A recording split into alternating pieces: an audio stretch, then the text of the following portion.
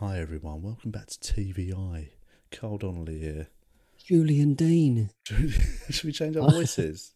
We've been doing it long enough. All right, mate. Hello, mate. Hello, mate. Welcome back to TVI. I actually sounded a bit like, and this isn't a criticism, he's an old schoolmate. I mean, he's been on, but Francis Foster when I did that. Oh, yeah. He always reminds me of Roland Rat. Not looking, Francis, not looking. Smelling, not really. Anyway, shout out to Francis, who spent 5 years at school with, probably longer actually. Anyway, welcome back to TVI. This week we're joined by comedian, podcaster, and organ donor Jarlath Regan. That's a CV, isn't it? That is a CV. We talk about all three of those things. We talk about his podcast and with some people he's chatted to, and we actually talk about him donating a kidney to his brother 4 years ago. It's an amazing story. So it's a good episode. He's a lovely man to chat to. Isn't it? Yes. Videos on Patreon. On Patreon, as are extra catch-ups. Regular patrons know. If you sign up now, you've got. I'm trying to think how many extra catch-up episodes they'll have to work back through. Must be 30. 2 at least. Not really. 30, I reckon. There's way more than 30. You reckon? I reckon there's about 50. And it might be actually. We were doing at one point. We were doing 3 I'm going a to week. count them. Yeah, do because that was too much. But there's a nice little one went up the other day. We've been doing that. Sorry, we've been doing it for my vape falling over. We've been doing it for a year now, I think, haven't we? Now, yeah, there is. Yeah, that's Anyway, so if you sign up, and we're doing a get together Easter Monday.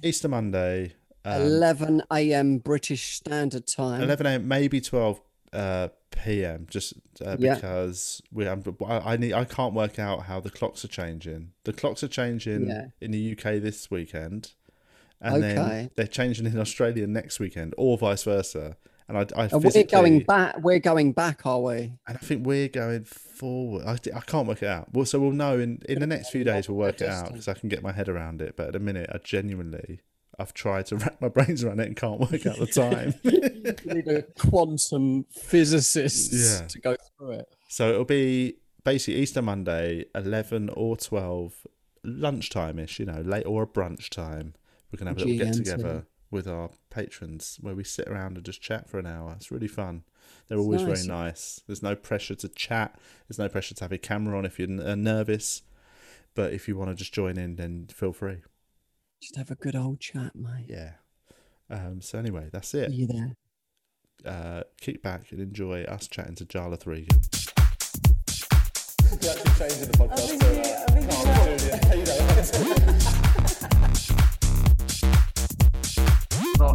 to die of AIDS in an alleyway. I'm alright, bro. Yes, we are recording. Welcome back to TVI. Carl Donnelly here. Julian Dean here. Hi. And the first guest ever in 106 episodes, I think, to be eating a rich tea biscuit at the start of the podcast. Like, I don't think I've set a precedent. It's unprecedented. This is the most unprecedented thing that's happened in the last year. It's because I've not seen anyone go for a rich tea in, I genuinely reckon, a decade. I would go along with that, and I wouldn't have had a rich tea in a decade. Is it a new thing? If you just exhausted your lockdown biscuit supply. Yeah, I'm on Lent. Dry. I'm doing Lent this year. Oh, I'm not a and like Jesus Catholic. did, you're just eating rich tea biscuits. I just thought it was a great 40 days and 40 nights without junk. Right. And I allowed myself rich tea because that's how crap of a biscuit they are. It is. I mean, it's so they go under the radar. It's the most Catholic biscuit. I think you can, if you had to pick a Catholic biscuit, a rich tea sums it up. I mean, they're so... weirdly, though, whenever I've had them in adulthood... You want another one, don't you, straight away? They're actually really Moorish. Very Moorish. Yeah. But I think But just like every Catholic, it's very easy to dirty them up. You can get a Nutella. The classic stick that on there. Nutella sandwich. That was a real. Is that an Irish thing? Because I grew up doing in my household. There was but a bit of Nutella between two rich teas and call it a dessert. Oh. Irish pudding. Claiming stuff. Irish people are always claiming that British people are claiming our actors and any successes, but we do claim things like that. Yeah, rich tea sandwiches. That's us. Weak. That. 1-0. So what? Yeah. So are you doing? So you're doing. Lent is you're not practicing Catholic or anything. No. And I just really thought it's that time of year, right? It just lands just in time for you to be like, oh, I really need a break from everything.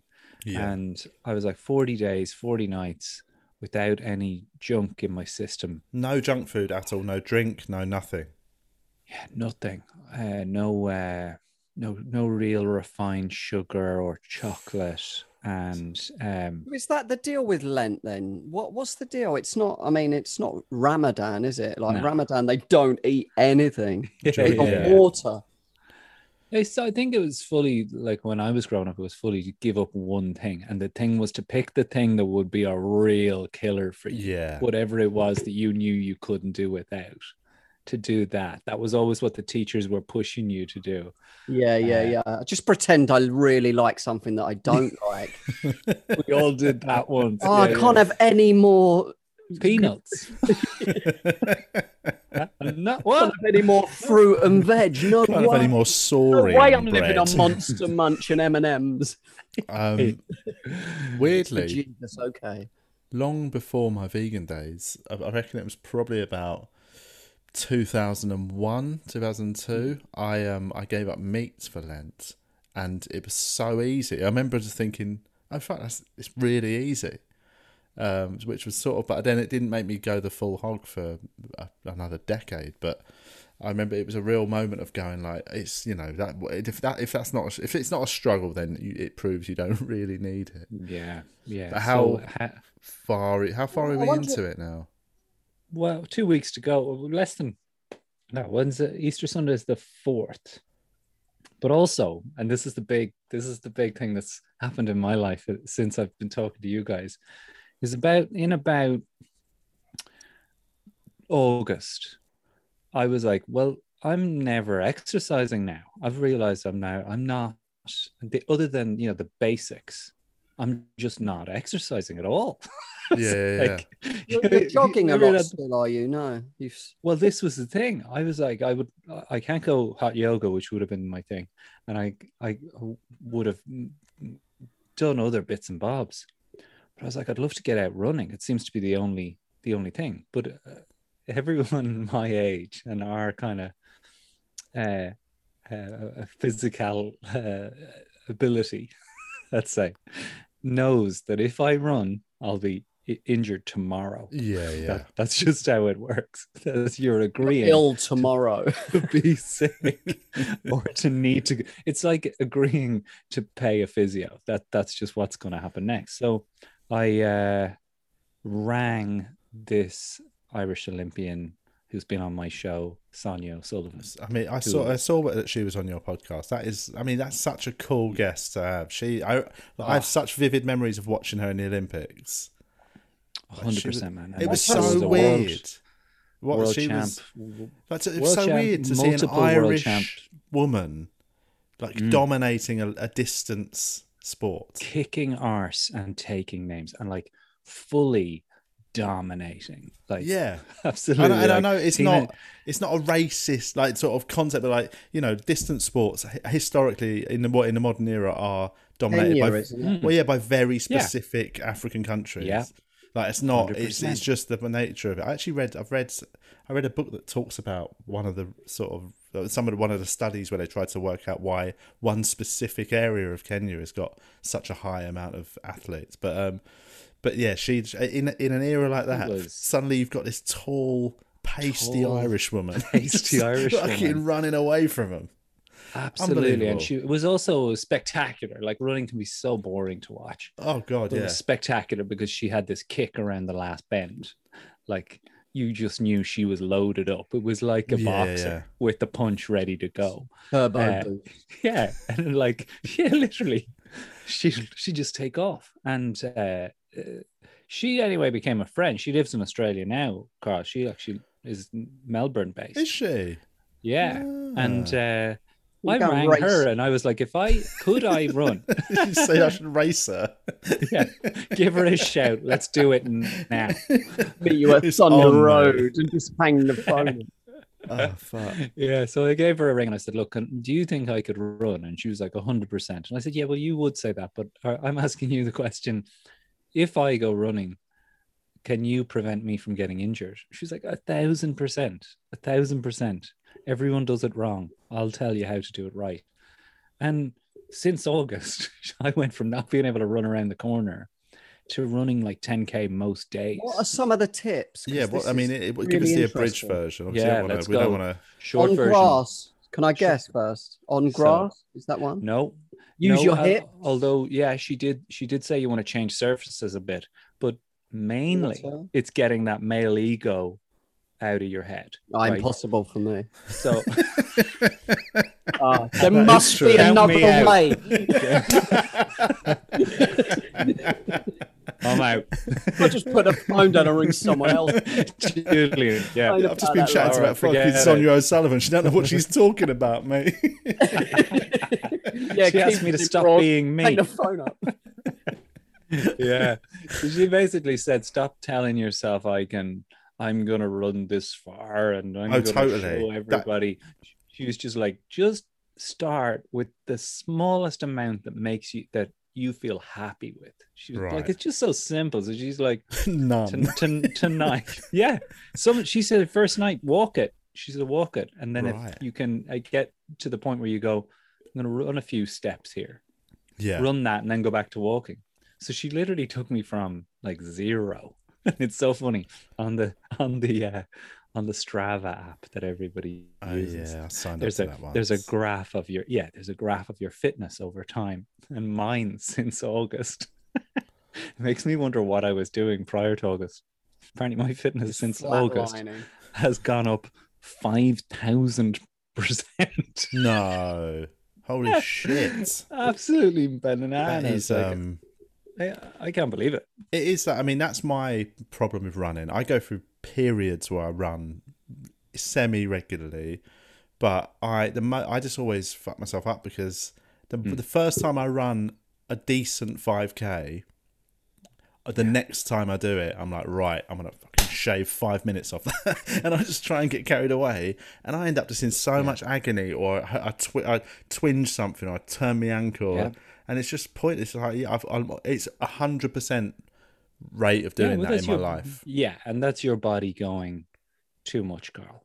You need to. She's just like, the general rule of thumb is no more than 10% increase in mileage each week. So you literally take some discipline. It's such a sensible way to go about it, and there was a bit of some better longevity with it as well. Yeah, and look, here's the thing, and like. Look, our heads are all fucked up from how we were coached as kids, most of us, right? Because you didn't go and do things, play things, or take part in physical activity to feel good. Yeah, you took part to fucking win. Destroy everyone. Kill him. Yeah. It wasn't about... No coach ever said to you at the end, now, do you feel good about yourselves, lads? No one ever your endorphin levels in your brain. Yeah. I was a fat teen, so my issue is I don't have any sort of sporting prowess from my teens to compare against. So I'm always going like, well, now let's see what I can do. Now I'm not a fat teenager. Like I used to get I once got busted. We'd had cross country running. And I got busted getting a bus. That's how bad I was. I thought, I'm just going to fuck it. I'll just sneak off, get a bus down to the other end. It's just me and a couple of mates just got busted by the sort of stewards, teachers. They just saw us get off like the 200 bus or something. I can't remember what it was. Yeah, but it was That was how lazy I was as a teenager. I had no interest at all in any exercise.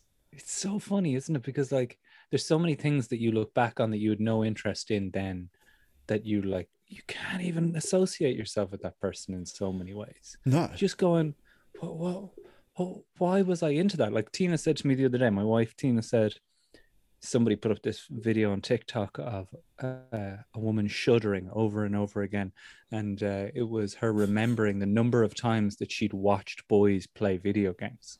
Yeah. She was like in a flat watching lads play video games. And I definitely subjected Tina to a bit of that.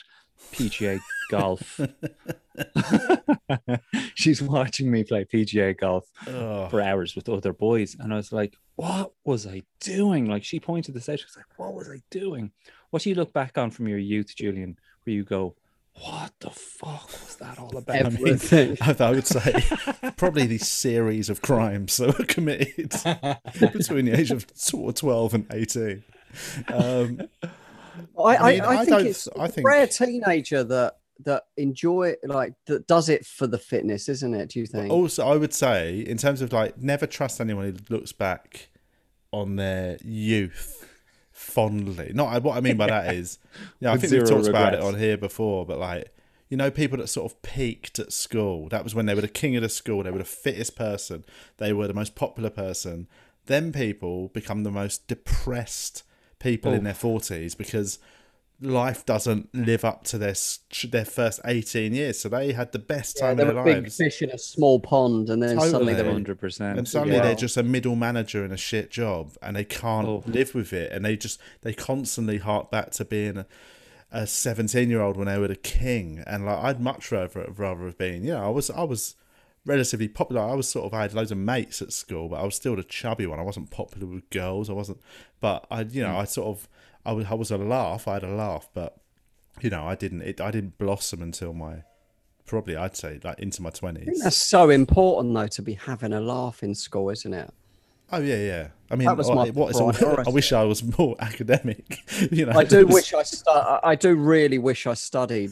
Like, since I've helping my kids homeschool and that, I actually really enjoy it. Like, I enjoy maths, GCSE, and learning all the different subjects. Yeah. In school, that wasn't even on the list of my priorities. Yeah, but that's also because you're doing it now as a thing to help your kids, and then you felt forced to do it. That's what my issue with school was always that I hated being told what to do, so I'd just be like, exactly. I'm going to do the bare minimum. But I always felt like, what's the point? I was just always like, what's the point? Like, you're just going to give me more homework. Oh, right. Yeah. You meant, what's the point in school? In the sense of like, what's the point in life? No, I'm fully. Yeah. I was like, I just couldn't stop feeling like it was a hamster wheel. Yeah. It never. There was, the way you do view your life now as some sort of straight line with things that you're trying to get to. Yeah. The school is just like.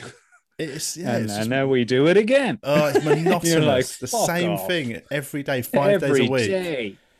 Fuck you. It made me so mad. I was like, use your fucking imagination to make this more interesting for us. They're like, Led, you need to fucking work harder. Like, make me work harder. Yeah. Teachers were so bad though. Like, if you get a good teacher, it changes the game, doesn't it?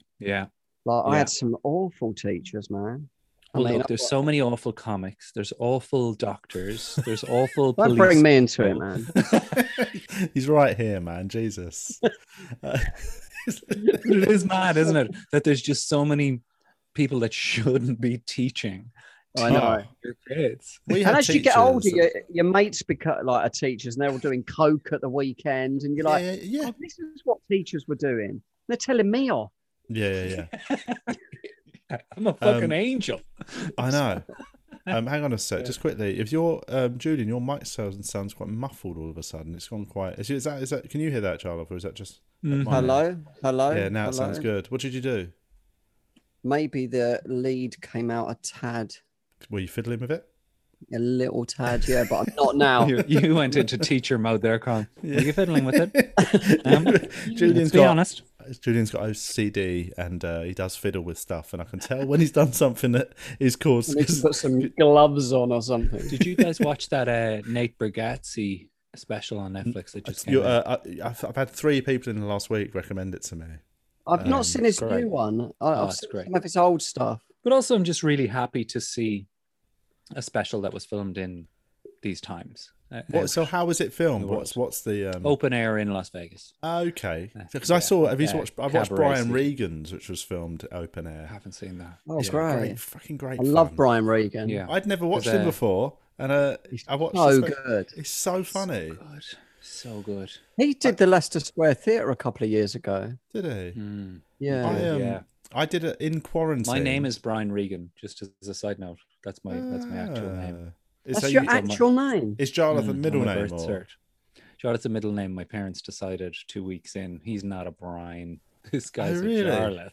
I was going to say, I thought you might have done that thing where you picked your middle name when you got into comedy because of Brian. It was my parents, and it made life very difficult having a passport that said Brian on it instead. Brian, yeah. But it's you don't like meet many Brians now. Yeah, it's a comedy name. You put Brian into a script. Yeah, it is. It's a in quarantine, we did this thing where because you have to have in quarantine, you need things to fill your day. We had so we had certain things at breakfast time and that, and then we had this afternoon thing at about 3 p.m. every day. We'd watch a stand-up special, because I've got this old thing that I never watch stand-up specials on Netflix or anything. I've never really enjoyed them because I love watching it live. Yeah.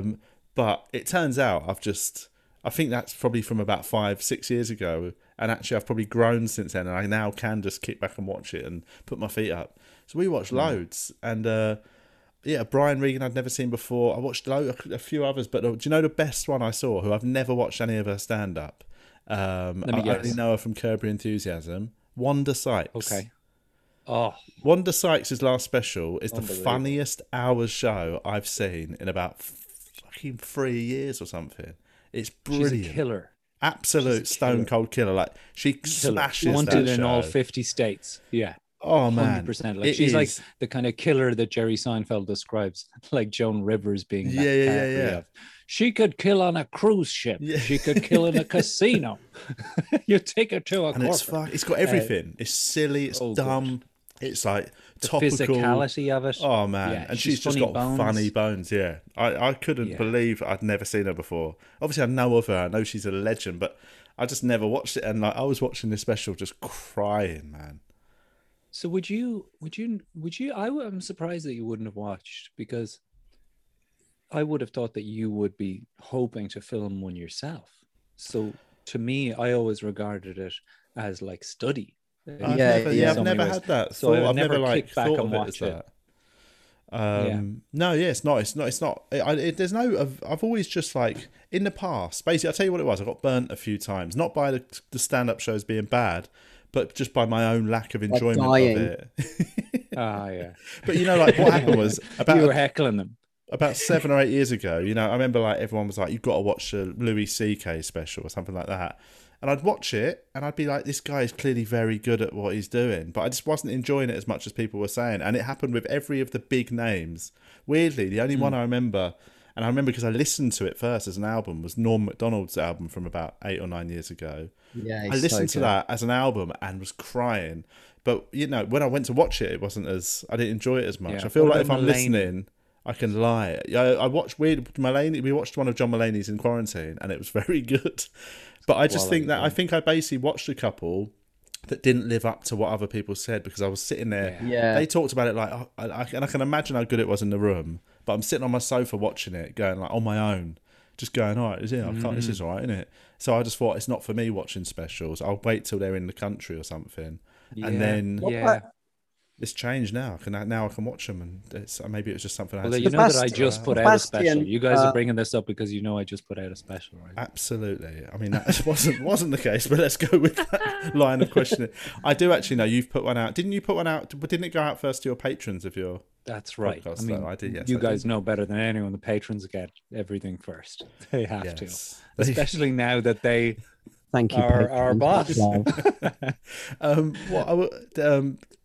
Because our patrons tend to get the unedited video. because often, when I say often, every few episodes, we tend to snip a bit out, maybe. Not even. We've only done it a handful of times, I suppose, haven't we? Yeah.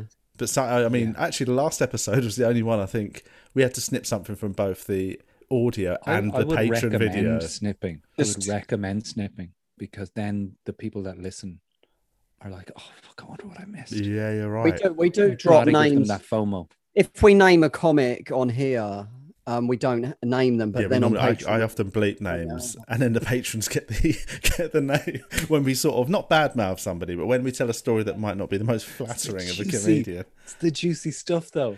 I look. People that are your patrons are the quality people. Like, this is the reality of it. This is true. People that are patrons for my show, I was desperate to make a stand-up special because I knew they'd paid for it. Yeah. They made it. Like, this was theirs. They paid everybody who did that show, the cameraman, the support act. So they got it like 6 months early, and were able to watch it as many times they like and download it and keep it. Oh, that's great. And it honestly, it boosted numbers, and people were like, "Oh, this is great," because I wouldn't ever you never come to Australia anymore. Yeah. So it was special, and now it's obviously available everywhere to stream from the most Irish streaming service ever, the RTE Player. Is it on RTE? Okay, cool. Yeah. So if you have the RTE Player, you can watch it anywhere in the world now for free. That's the deal, right?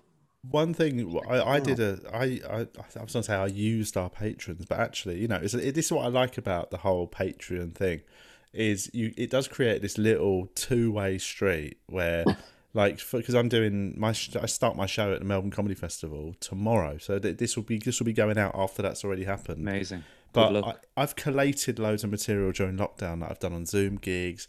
I did bits in London when things opened up in the summer. So I've got enough material for a show, but I didn't have any idea what order to do it or anything. So I did a preview on Zoom for patrons while in quarantine, and it was great.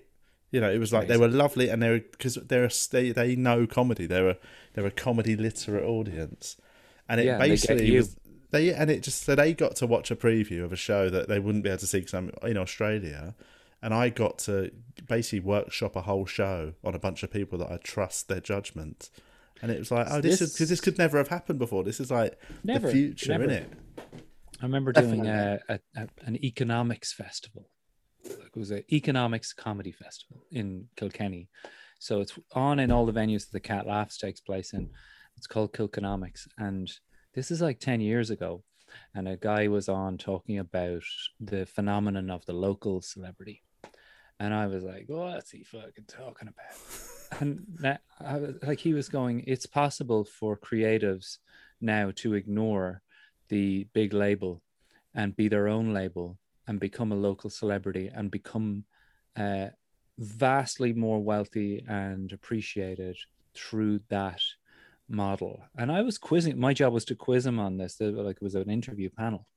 And everyone was like kind of going, well, what's he talking about? And I was just going, like, how is that even, like, you'll have your friends like your stuff. And he was like, no. And he kept pushing this line that, like, everybody who likes your stuff pays you £5 once a month, and you are able to buy a house. It's like, never gonna happen, mate. Yeah. Here we are living in our mansions, boys. You're living in Julian's in his bedsit. I'm at my in-laws' study in Melbourne. That was the old Stuart Lee thing, isn't it? Stuart Lee used to talk about the 10,000 fans thing, which there is a book written on it. If you get 1,000 devoted fans, you could sell like out Wembley or something, because they bring people. Yeah. Something like that. There's some rule to it, yeah. We're living in it. 1,000, yeah. We're living in it. And have you fiddled with your wire again, Julian? It's gone a bit. No. All right, it went a bit. I thought it went a bit I haven't. So. Yeah, not to blow smoke, not to blow smoke up too many patrons' arses, but like, if you are a patron, you're listening, you're watching this now, consider looking at some other people as well. Like, if you can throw a fiver in. Don't tell them, mate. Don't tell them to support other people. There's no one else. There's no one else. Don't leave us. There's no one else. You don't leave.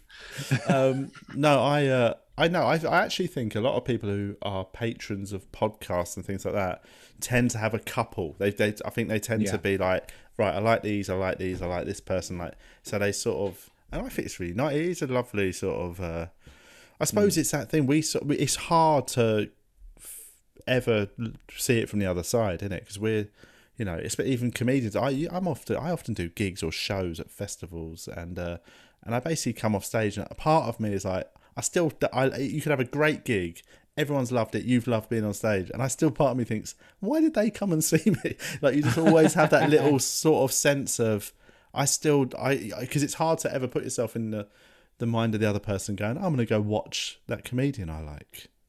I had that on stage, man. I know exactly what you're talking about. And I actually had it at, is that the Canal Theatre Cafe? Oh, yeah. Canal Cafe. I remember that place. Yeah. Do you remember that room? Yeah. They used to do Edinburgh previews, and I remember doing a preview and was going well. And then kind of, have either of you ever had this moment where you're on stage going, what is this? Like, you know, when you're occasionally when somebody goes, oh, well, let's just kicking a ball into a net, that's all football is. Like, what is it? I had fully had that moment up there going, I'm here talking into a mic and you're there listening. And I was like, it makes no sense. It doesn't make I completely. I always have that problem with it. I don't really understand. Like, when I'm on stage, I'm all right though. I don't get it on stage. No, it's always. But, I don't have just it on generally, like, what is the job? What is the definition of it? Yeah. I don't know. Like, it isn't just to make them laugh. Like, it's more. It's something. I don't know. What is it? Last week. I suppose that is it, isn't it? Just to make them laugh. You shouldn't ever really be able to define. You know, I like the magic of it in that shouldn't make sense that one person walks on stage, starts talking, and at the end of certain sentences, everyone goes ha. It sounds mental, right? But what I was chatting last week, last Wednesday night, I did a thing called the Oxfam Gala, which is in Melbourne. It's basically, there's 2 galas before the festival, and they go out on television, and they're big shows in a big theatre, and it's quite a prestigious thing. And I've done it before, so like I know what to expect. But it's one of them gigs where you can feel totally fine in the run up to it, confident. I've got my set together. I've workshopped it at a couple of gigs. You know, you've got to do 4 minutes as a TV sort of spot, but it's happened every time I've done it or any gig that is recorded, filmed, important. Where I have a great day of being relaxed and like, I'm ready for it, man. I'm gonna fucking smash this. And then I have makeup done and all that. 2 minutes before going on stage, I go into a full existential crisis when I go. Like, it's almost like I stop and go, who do you think you are to go out there and think you can do this? And I was chatting to a few other comics. I know, yeah. And I was chatting to a few people like Zoe Coombs-Marr, me and her. She's a brilliant comic. We had a really funny chat later on in the evening about it, where she said she has exactly the same thing. And that's when I have my moment of going, what am I doing here? Why would I possibly choose this as a life? Yeah, like, it is imposter syndrome on another level. Oh, it's like biblical levels. I literally have a 2-minute meltdown. It's good to do that in a way though, because you kind of then you find an answer and get a bit of clarity as well. Yeah, if you meditate or whatever, and then you go out there and do the job. Yeah. I guess, but they're normal. It's normal. It's a lot of pressure, isn't it? I had it before. I did that gig at Wembley Arena a couple of years ago. Like, I was in the dressing room and I couldn't get a handle on it. and I just did a couple of big gigs before it, like that the week before, like I did the Hammersmith and stuff, but I just couldn't, like the bass line to the music was just vibrating through the tunnel, like little old dressing rooms, like Kylie Minogue's poster. And I just couldn't, like, the bass line was so, you know what I mean? And then I had to go out to no compare. Oh man. And I put this like audio meditation in where it really centers you. And I just was like, I was a bit dreamy. I was so present. Yeah. It was like weird and a bit like weird. It was just, I wasn't thinking, and I don't know, it was bizarre. Yeah. But I really had a crisis about half an hour before stage time. Yeah, but you can see why, like, footballers and that and boxers have bad days. Yeah. Because 100%. it could just be. It Well, just, Tyson the moment used to got do him it too before he much went into the ring, didn't he? He used to picture them as big, massive monsters going to kill him. And then once he got into the ring, it's like, oh, okay. Yeah. You know what I mean? Like you build it up. So when you're on it, it's like, oh, it's just this. Yeah. I suppose that's also why some It's people just have routine. fun, isn't it? Yeah. But I think that's why Just some people making have them loads laugh. of. Yeah, some people have like pace around, like, you know, like there's some comics. People like Russell Kane's a good example of somebody who's got so much nervous energy before he goes on. You watch him pacing around the dressing room and knocking back his coffee and all that. He's got a routine to Lee deal Evans with is his. like that as well, isn't he? There's people that have to do certain things to get over that moment. Because there's some comics, you know, the comics who just don't give a fuck. You know, there's loads of them old war they're horses doing a from the crossword 90s. and they're like, hang on a sec, they're going to do a gig, come back, finishing the crossword. Yeah, I wonder though, is that the way to do it? Like, I don't know. I wonder if that's it. Like that, yeah, you can have your nights like that, but really the sweet spot is treating it much more like this is what I'm doing. I know, but you've got to have a bit of the excitement and the nerves. Of course. Otherwise, I think that suggests Did there's you watch the something Britney missing. Spears documentary? I did, yeah. Like, to me, like that's just a horror show of a situation. But I watching it, I've said this for years, is that like if fame doesn't fuck you up, if it doesn't make you go mad, then you were mad to begin with. Yeah, definitely. Like, it's such an if you don't alien find this thing. shit weird, Yeah. you think this is the proper order. This is the way it should be. Everyone should be waiting on me hand and foot and like nodding every time and laughing at all my jokes, regardless of whether they're funny. You're fucking weird. Well, it'll drive you mad. Yeah, yeah. Did you have I had a similar thing with that documentary than I had, not to the same degree, but with the Amy Winehouse documentary, where I was never a fan of Amy Winehouse's music when she was alive, sadly, because of all the tabloid shit. Album with like Rehab and that. No, because basically, because of all the tabloid stuff, I saw that before I heard her music. So I made this leap in my head that, she's just some pop star the tabloids are like following around. And and obviously I think, you know, now in hindsight, I've listened to her stuff and I've watched that documentary. Actually, I've realised she was, you know, she was cool and her music was like, she was creative and all that. Britney Spears, similar thing, because I just always saw her as this pop star and the tabloids chasing around. I just never had any understanding of them as a person. And then you watch the documentary and you sort of realise that they were so young when they started in the industry. They grew up in it, and obviously it's going to fuck people up. Yeah. And like it just totally changes your opinion of that. That's just some pop star. Yeah, who we saw was the meat after it had gone through the meat grind. Yeah. Vegan podcast. Vegan podcast. The tofu. I went through the tofu grind. Yeah. Oh God. Like the Amy Winehouse documentary is like, if you haven't watched this and you're listening to this, like make a point to watch that tonight. Man, but I'm prepare definitely yourself. Yeah, prepare yourself though, because I mean, it done it's on me Netflix, in. is it? Yeah, I think it is. Yeah, like it properly done me in for. You know, I walked home from the cinema in pieces. Like, I walked home like anyone would have seen me. McCaffrey said the same thing. The people would have thought I'd have just gone through some sort of bereavement the way I was walking home from that cinema. Like, it was, and people were crying on the way out, like to stop to cry outside a cinema, just breaking down. I've never seen anything like it. So avoidable. I haven't seen anything like that since after Julian's Wembley gig. It's just me. But yeah, it's pretty hard going. Anyway, so what is your special? The one you've put out? Is it the one about your brother, or is it a different show? It's a different show. That was the previous show. Yeah, I mean that show that you did is such a big topic to talk about. But so I donated a kidney to my brother. You gave a kidney to your brother, which is a birthday present. Or did he need it? Yeah, he really needed it. He did really need it. Was Not it just a one of those brothers packaging who wants everything you have. So like, give me that. A threatening package. You owed him 10 grand.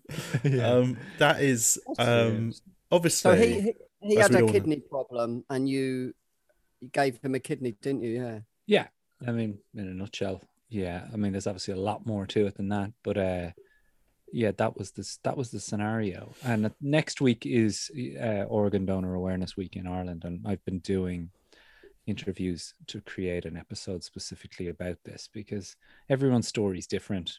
The woman that I spoke to yesterday is like a courts reporter in Ireland who's very well known, and her nephew needed one, and she was very much like me, that she was like, well, like obviously I'll do that. Yeah. I'm a perfect, like, was there any kind of doubt in your mind? Did you have to think it through, or was it just like, I'm gonna? Well, I tell you, I went to my GP and he said, don't do it. Well, I mean, that would probably put some doubt in your mind. Maybe he wanted it. I was like, why? And he was like, because it tears families apart. And I was like, we fuck off, mate. Like, Really? you know what else tears families apart? One member of the family dying. Yeah, exactly. What are you talking about? Like, he was just a very strange person. And you meet people who, when you've agreed to do it, there's usually two camps. One is, that's amazing, you're amazing, that's so cool, good luck with that. And then there's the group of people like, oh, geez, that's risky now. Yeah. Too sure about that. And like, and I'd the say second it's group of based a people lot on how they don't feel know about their own family, probably. Yeah. And how little they know I thought it would about bring the a lot big. of. It's a very positive, amazing thing to do. I think, like, Oh, it yeah. would show him I'm amazing. how much you care as well.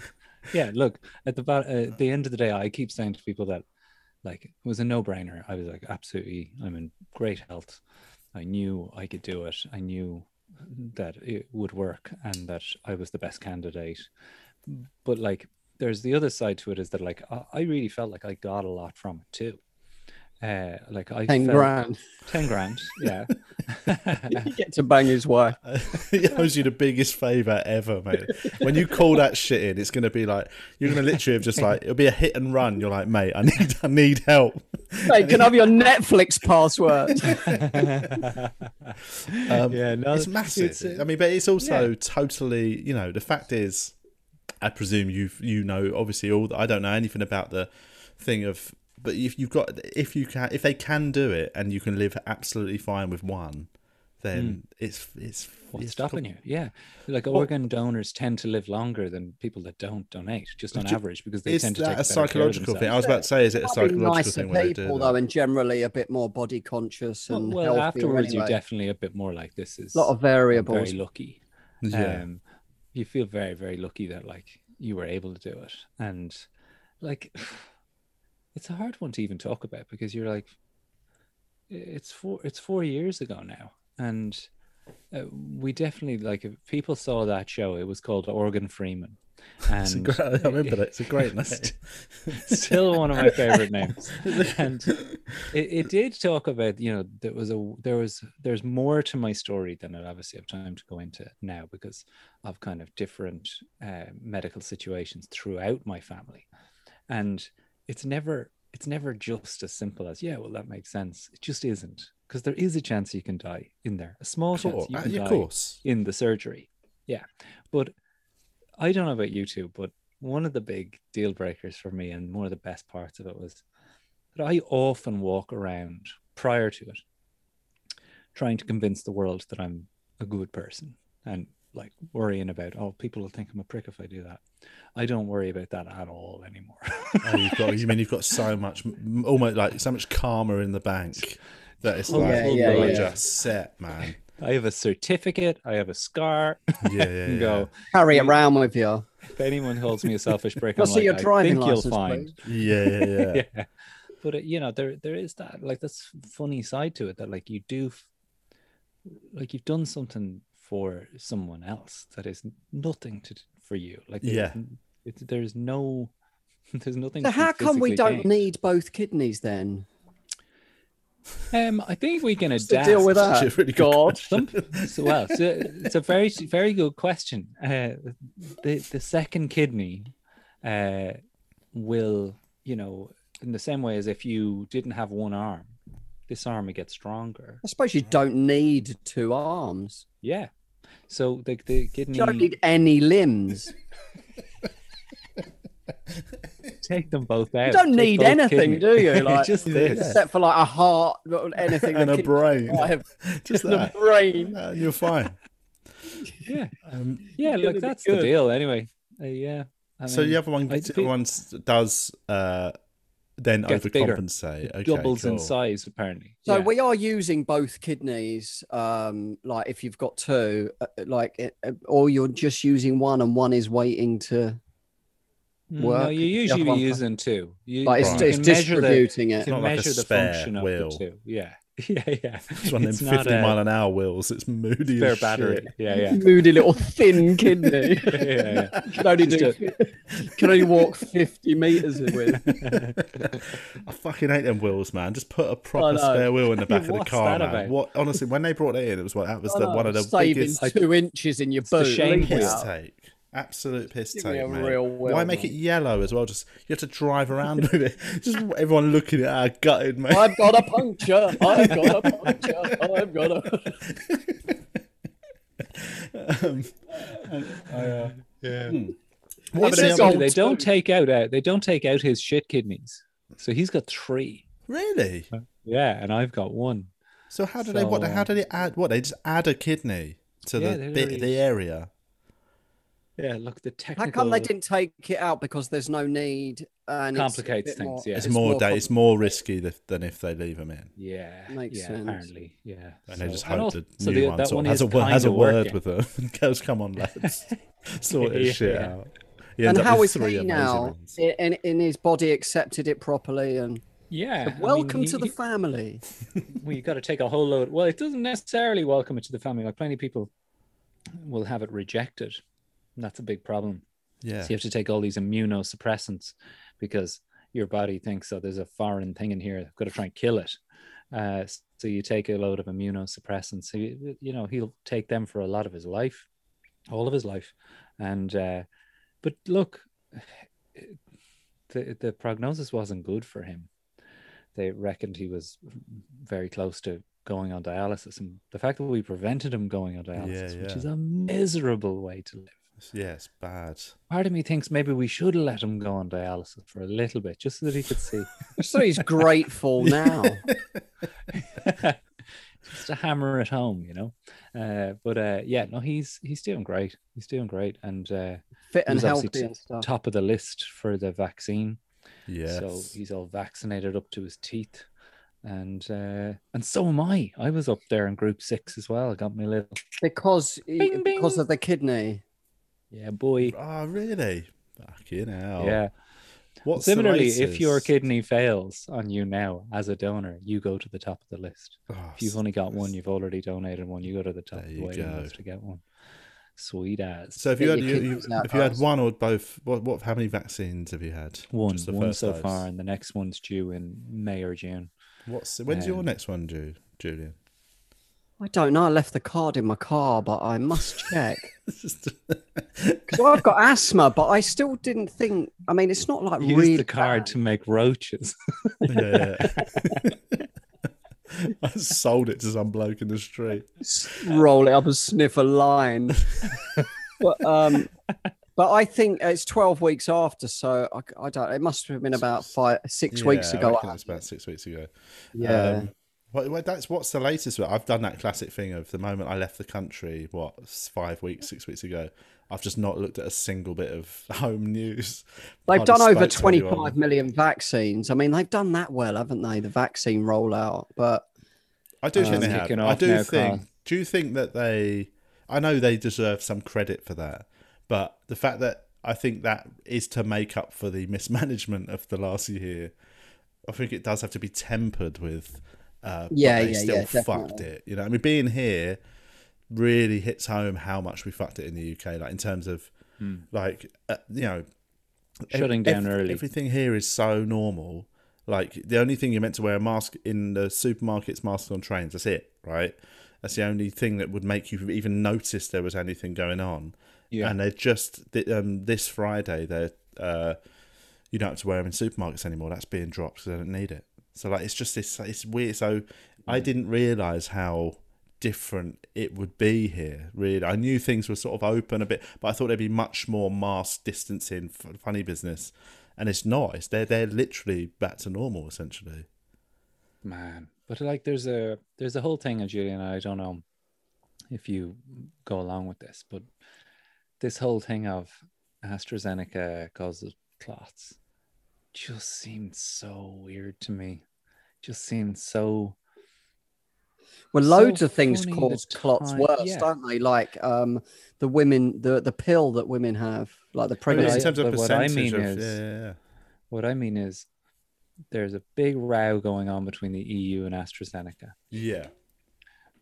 Well, maybe I will spread a rumor about your product. Yeah.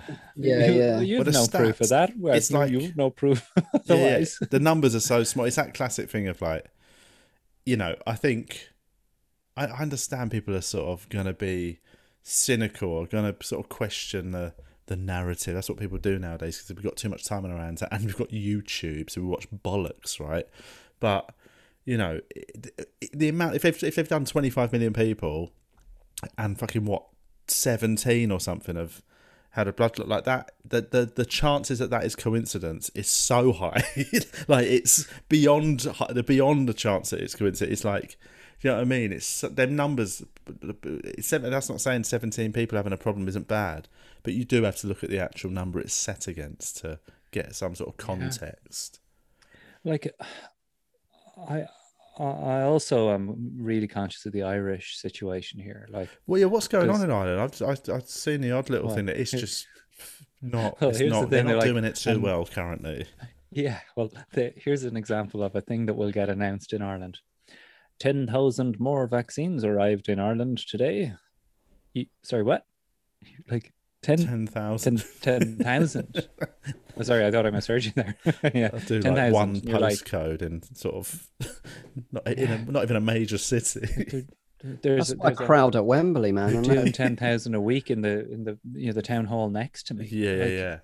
You're going, whoa, how is that? And like that's basically the story across Europe.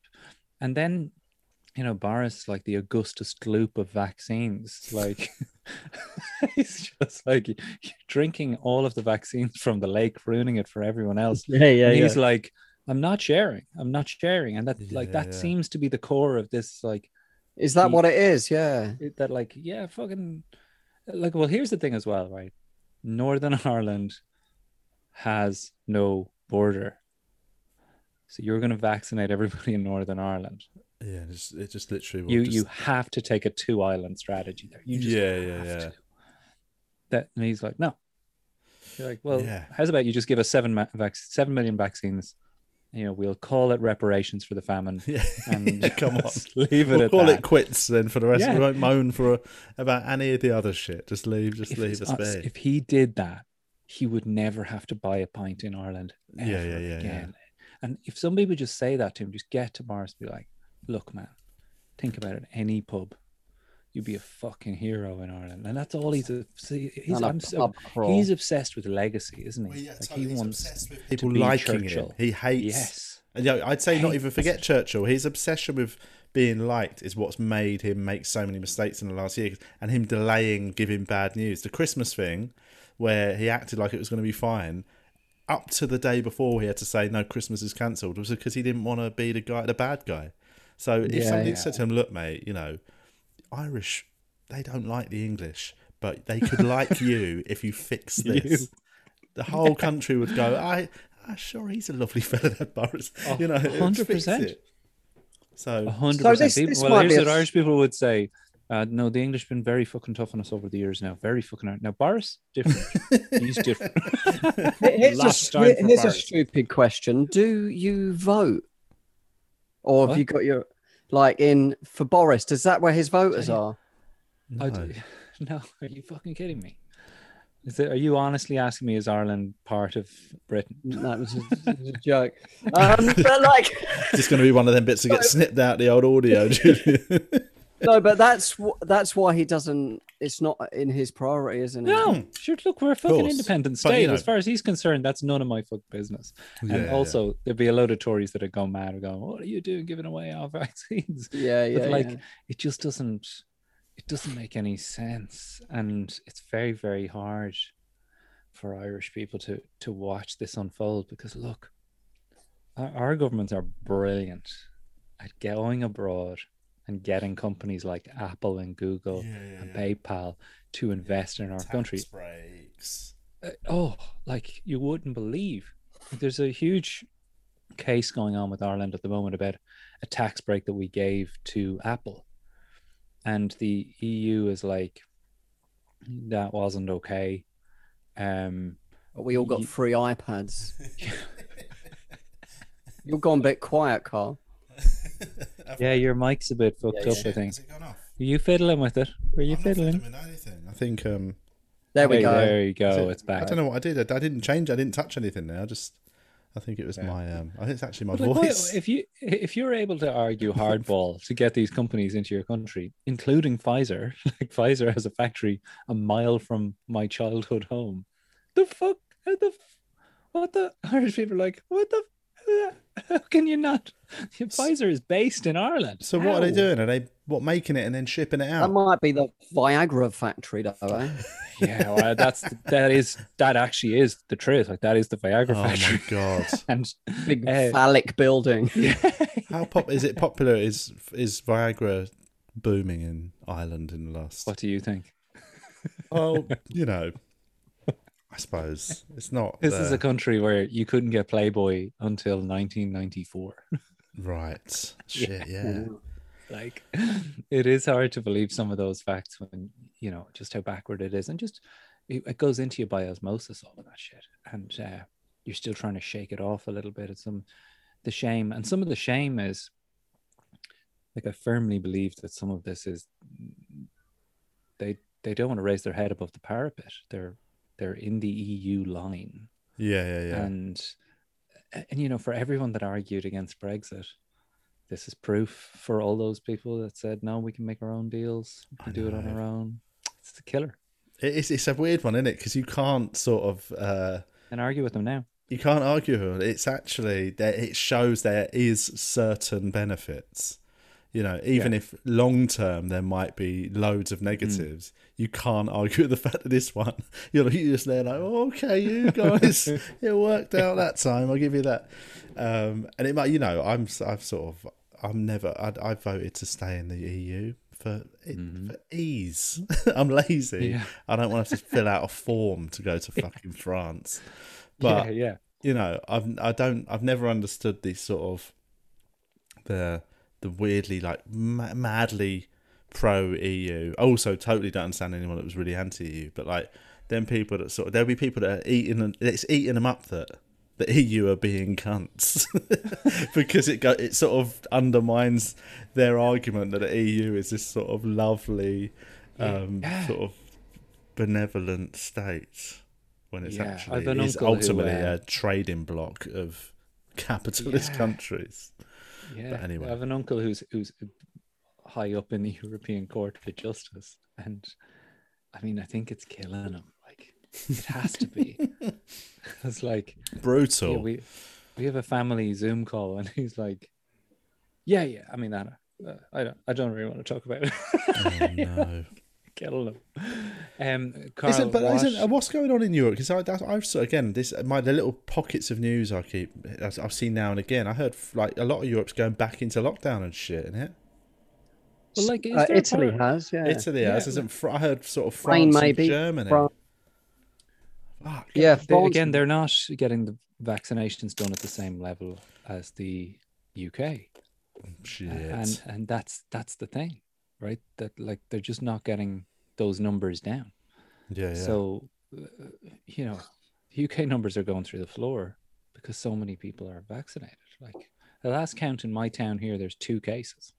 What's the latest from all the sort of anti-vaxxers and all that are saying it's all like this is all a hoax? They're still around, yeah. What's their take on the fact that since the vaccination thing in the UK is going like the UK's it could be lockdown as well, but there's always other countries that are in lockdown but not getting the vaccinations. Clearly, their cases there's always are an high. answer with a conspiracy. There always is an answer. Everything is always within the conspiracy. Yeah. And in the end, the world is flat, and reptilians live in Buckingham Palace.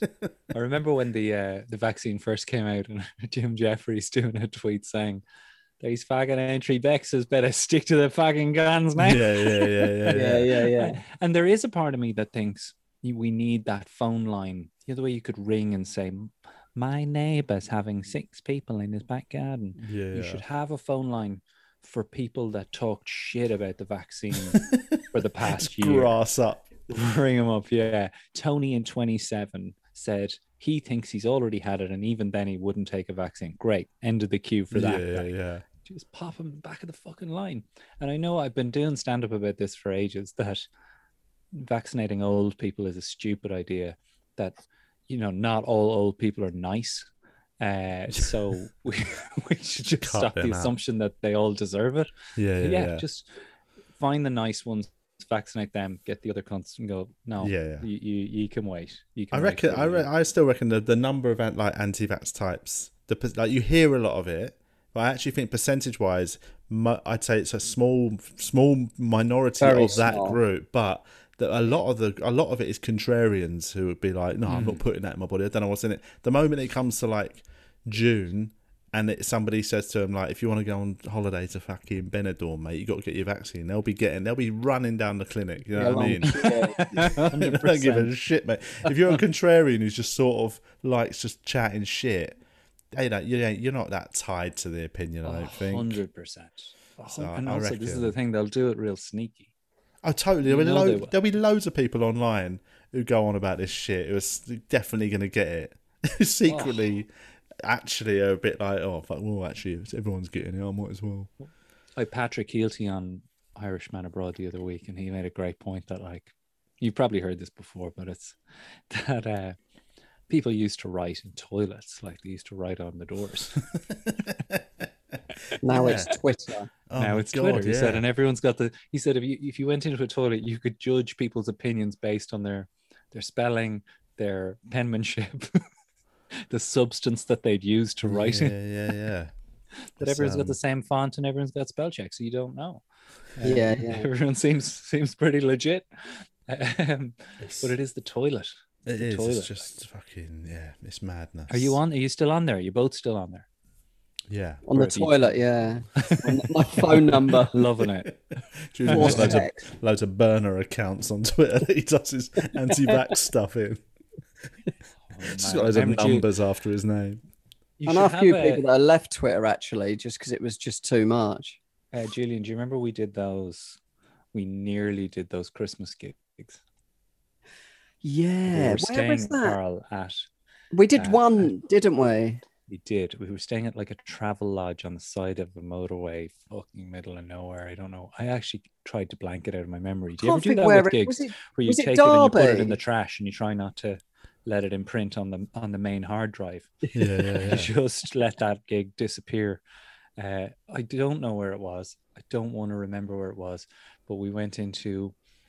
We had to drive then. We had to drive like, what was it, 8 miles to get to the show from the hotel. Fucking hell. And we get there and it is a nightclub. And Carl, it was colder than a meat freezer. Oh, God. It was cold there, yeah. It was a cavernous nightclub. 50-foot ceilings, dance floor, freezing. Everyone in coats, hats and people went into the toilet to warm their hands up on the dryer. That's true. That is true. They were nice people, though. The staff, everyone was really nice, weren't they? And the booker's a lovely guy. And like, I hate when they're nice. Yeah. Yeah. To cover up for how shit the gig is. It was quite weirdly fun stuff like that, though. But were the gigs? Were the audience, despite being freezing, were they?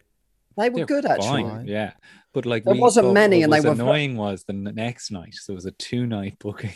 The next night, we had to stay in the hotel for the whole fucking day, knowing full well they're going to pull the second night. Right. So Julian and I had to stay at the hotel, this manky Alan Partridge hotel. We get down to the venue at 7:30. They pull the gig, and we have to drive home. Like I mean, that's the stuff where I'm like, I don't miss the road. I don't miss it at all. I don't. Your mic's gone again, Carl. Oh, fucking hell! What's happening here? You're fiddling with it again. I'm not. I didn't. These aren't anything to do with it. It's just headphones. Can you hear me now? Yeah. I don't know what's happening. I need to. It might be my USB cables being funny. Yeah, I don't miss the yeah, those sorts of, when you do them little periods where it's like one night you're in Norwich, one night you're in Cardiff, you know, you just do them weird little. And you only book hotels, different ones for each night. I sometimes do that, and then you're out in a sort of bit of a bleak town from midday. Oh, no. Yeah, just doing loops of just fucking shops. You know what I mean? There's only so many times you can look around H&M sale, and you're like, fuck, you know. We should wrap it up. We've just seen the time, man. Mate. Great We've chat, it's flown by. Obviously, people can access your podcast, which is now fully on Patreon, isn't it? Yeah, everything is there, and there's 3 episodes a week. 2 are exclusive to the patrons, and then the main show, we put out 30 minutes of it. Oh, cool. That's good. The plebs on iTunes. And people can watch us. What's your special called? Notions 11. That's good. You're good at a pun. I will say. Namos. No, that's on the RTE player, and that's fully just literally a year ago, filmed just before lockdown. Where was it filmed? I would love it in Vicar Street. Oh, lovely. Yeah, I would love people to watch that. But you know Vicar Street. It's such a great room. I've never played it, but I know it well. That'd be great. So people can find it on the RTE player. Do we need to do any admin, Julian? Just tell people they can see extra stuff on our Patreon. The video. Videos. All videos. Episodes. Just general chit chat. Previews. We'll do a get together soon as well. We'll get loads of patrons we can do it soon. next week. Easter weekend, I reckon it'll be nice. Really fun, isn't it? Yeah. Cool. Yeah, let me live a tiny little more plug if people are interested, right? So I don't know what your opinions are on Zoom comedy shows, right? I like them, mate. I'm all for them. Well. Right, well, we'll have to have both of you on, because I do one on a Friday night called Return of the Crack. And this week, our guests are Josh Widdicombe, Justin Moorhouse, Tom Stade, and Deborah Francis White. It's a bit of a lineup. Darrow Breen did it last week, and Joe Wilkinson, and these people have been on. Like, we've been getting ridiculous lineups, and all of the profits from the show go to frontline charities, and frontline workers get in free. So if you're in retail, you're working in frontline in retail, you fucking need a laugh at the end of these weeks, you can get in free to our show, returnofthecrack.com. And it is like, you'll see it when you guys do it. We've bust our ass to make this look and feel like a proper show. Yeah. So it's not going to feel like a work phone call. Yeah. That's what, that's you want to avoid. A business meeting. Yeah, that this looks and feels great, sounds great. We've figured out the sound and everything. And cool. Shout out to Rob Broderick for helping us with that. He's the knows his tech, that guy. Yeah. Cool. All right, people can check that out. But that's it, man. Thanks for coming on and having a chat. Thank you for having me. Thanks for joining. And we'll see you soon, listeners. Thanks for tuning in. That's it. End of the episode. Bye. Have a great week. You're actually changing the podcast to...